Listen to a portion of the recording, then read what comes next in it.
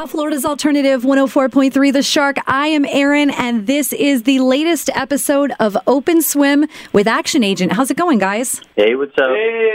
Hey, I've got Mike, Austin, and Harold. Thank you all for being here. How cool is that? Yeah, it's great. This is awesome. Super stoked. So I was reading a little bit. Mike sent me some stuff over, and some of you guys have known each other since you were literally 5. That's crazy. Tell me how that works. Yeah, we have. Me and Harold have known each other since we were about 5 years old. I met him when I first lost my first tooth on the street.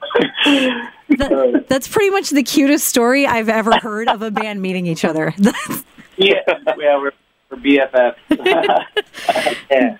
Awesome. So how did you decide to start playing music together, and how old were you when you decided to do that? It was in high school. Yeah, what were you, like 14, 13? 13. It was the summer. It was my summer of leaving junior high to high school, and we started a band. We were all into skating and punk, back in like 2000, 99, 2000. Cool.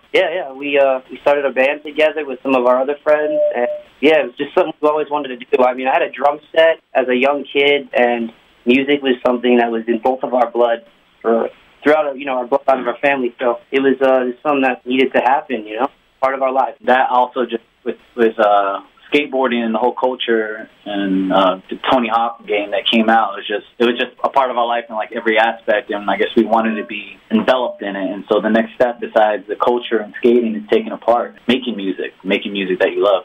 And do you guys still skate? Not anymore. I do. I don't know about you. I don't do it as often, but I still skate. I skate a little bit. Yeah. Not too much. I have a little boy. He'll be 9 next month, and he shreds. It's so much fun watching him. Like, he's just started skating over the last, year and a half or so, and I think that the next step will probably be music for him, too. So I'm, totally fascinated by your guys' story. Yeah. All these young kids are killing it now. So yeah, but dropping in, doing 50-50s, all this stuff. I'm like, God, he's such a tiny little person, and he's doing all these cool tricks and stuff. I'm like, man, you're so much cooler than I was when I was a kid. He's got it. So it was a natural progression for you guys, obviously. What are some of the bands that you were influenced by back then? Oh, back then, American street punk and hardcore. We were, we never would call it fashion punk. Now that we're older and I look back on it, I mean, we were killing it with green hair and boots and we bought jeans at the thrift store that the zipper didn't work.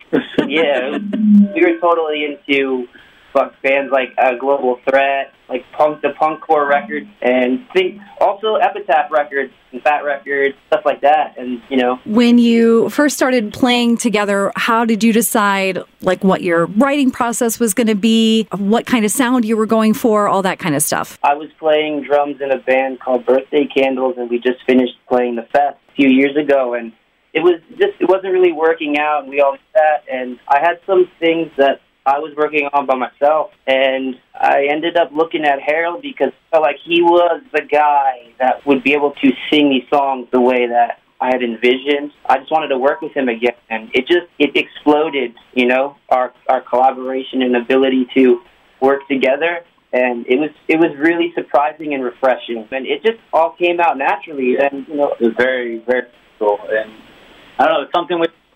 When I worked with Mike back with our older band, it just creatively, when I write the lyrics, just flow it out so much easier. I guess there's just this synergy that with me being with Mike, his rhythms he came up with, it just flowed out. And when Austin came aboard, it was just a freak that wouldn't stop. It's the kind of thing where I feel like sometimes you look like your whole life trying to find that person or those people that you mesh with that well. And sometimes it takes a few tries. So I think you guys are infinitely lucky that you kind of hit the jackpot straight from the get-go. You know what I mean? Absolutely. That holds a lot of weight. It is true. And for us to be in the same neighborhood, we all literally live maybe 2 miles away. So it's a special thing, the camaraderie. So let's fast forward to what you guys have going on. You have your self-titled debut EP just came out back in March. Tell me how that came to be. The EP, actually, Mike, when we started jamming together, we didn't know how we were going to actually record all this stuff and put it out, just kind of budget-wise. Mm-hmm. And Mikey had this digital audio workstation sitting at his place, and I took the wheel on that. I decided to record the band. We recorded the vocals in my closet, my apartment, and we went to our buddies John and Joel, their brothers. John's another friend of ours that we've known from since we were children, pretty much. And they have a company that they do some mastering. So we sent our tracks over to them, and they mastered it and became his full in-house production. Much like you guys meeting and playing together, everything just sort of fell into place naturally, which again, there's such a rare and awesome gift. Yep. Yeah. We're super thankful. We're super grateful for that, because it is a lot. Like when you're growing up and you're trying to just deal with like even a roommate, for instance, it's tough. You know what I mean? Like to not have that longevity in a friendship, and you should really know the people that you're around. Like you can pick at each other and things will bother, but there's always getting over it. You know what I mean? That's the mark of friendship.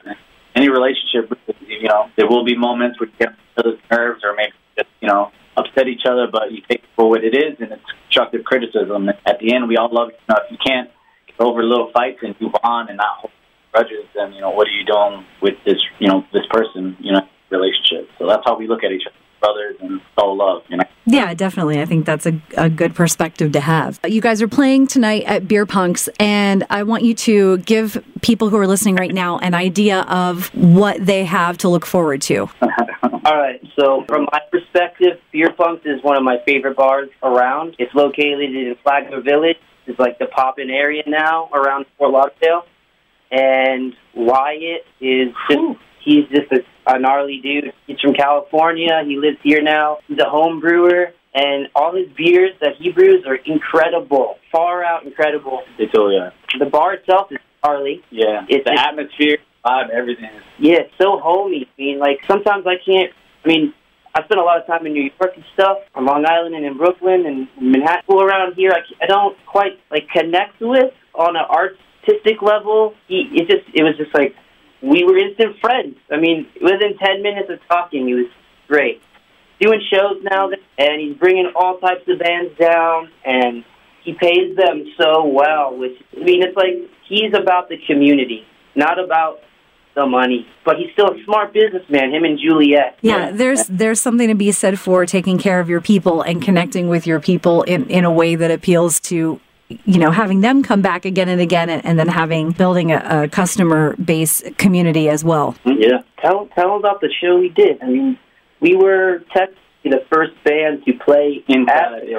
Yeah. Oh, that's cool. Yeah, that's when they built the stage and everything. We had the whole Frag Out campaign, the beer that he actually brewed for us, which was super generous of him and super awesome. And that'll be out too, for sure. Exactly. And in terms of going back to more of what back from our show, it's energy through the whole set, through the damn roof. It's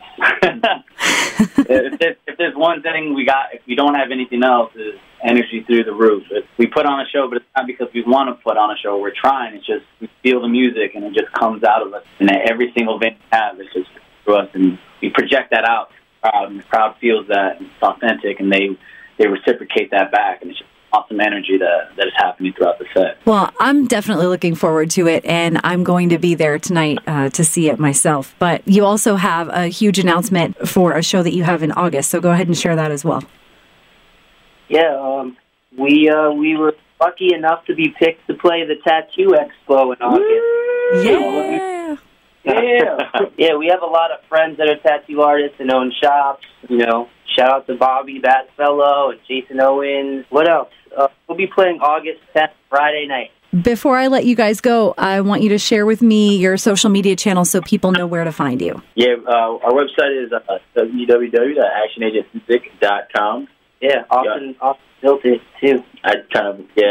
First website is pretty exciting. We have our Instagram is just action_agent, and I guess it's pretty much everywhere you can find us. Twitter is pretty much Action Agent everywhere. Yeah. We have a Bandcamp, actionagentmusic.bandcamp.com. You can find our EPs and streaming on Spotify. Yeah, everywhere. Yeah, we did a good job. You covered all your bases. That's perfect. There's nowhere left to look, which is how it should be. Well, thank you guys for taking the time this afternoon, and I look forward to seeing you play tonight. Thank you, Erin. You're welcome. Take it easy, guys. Bye. Bye.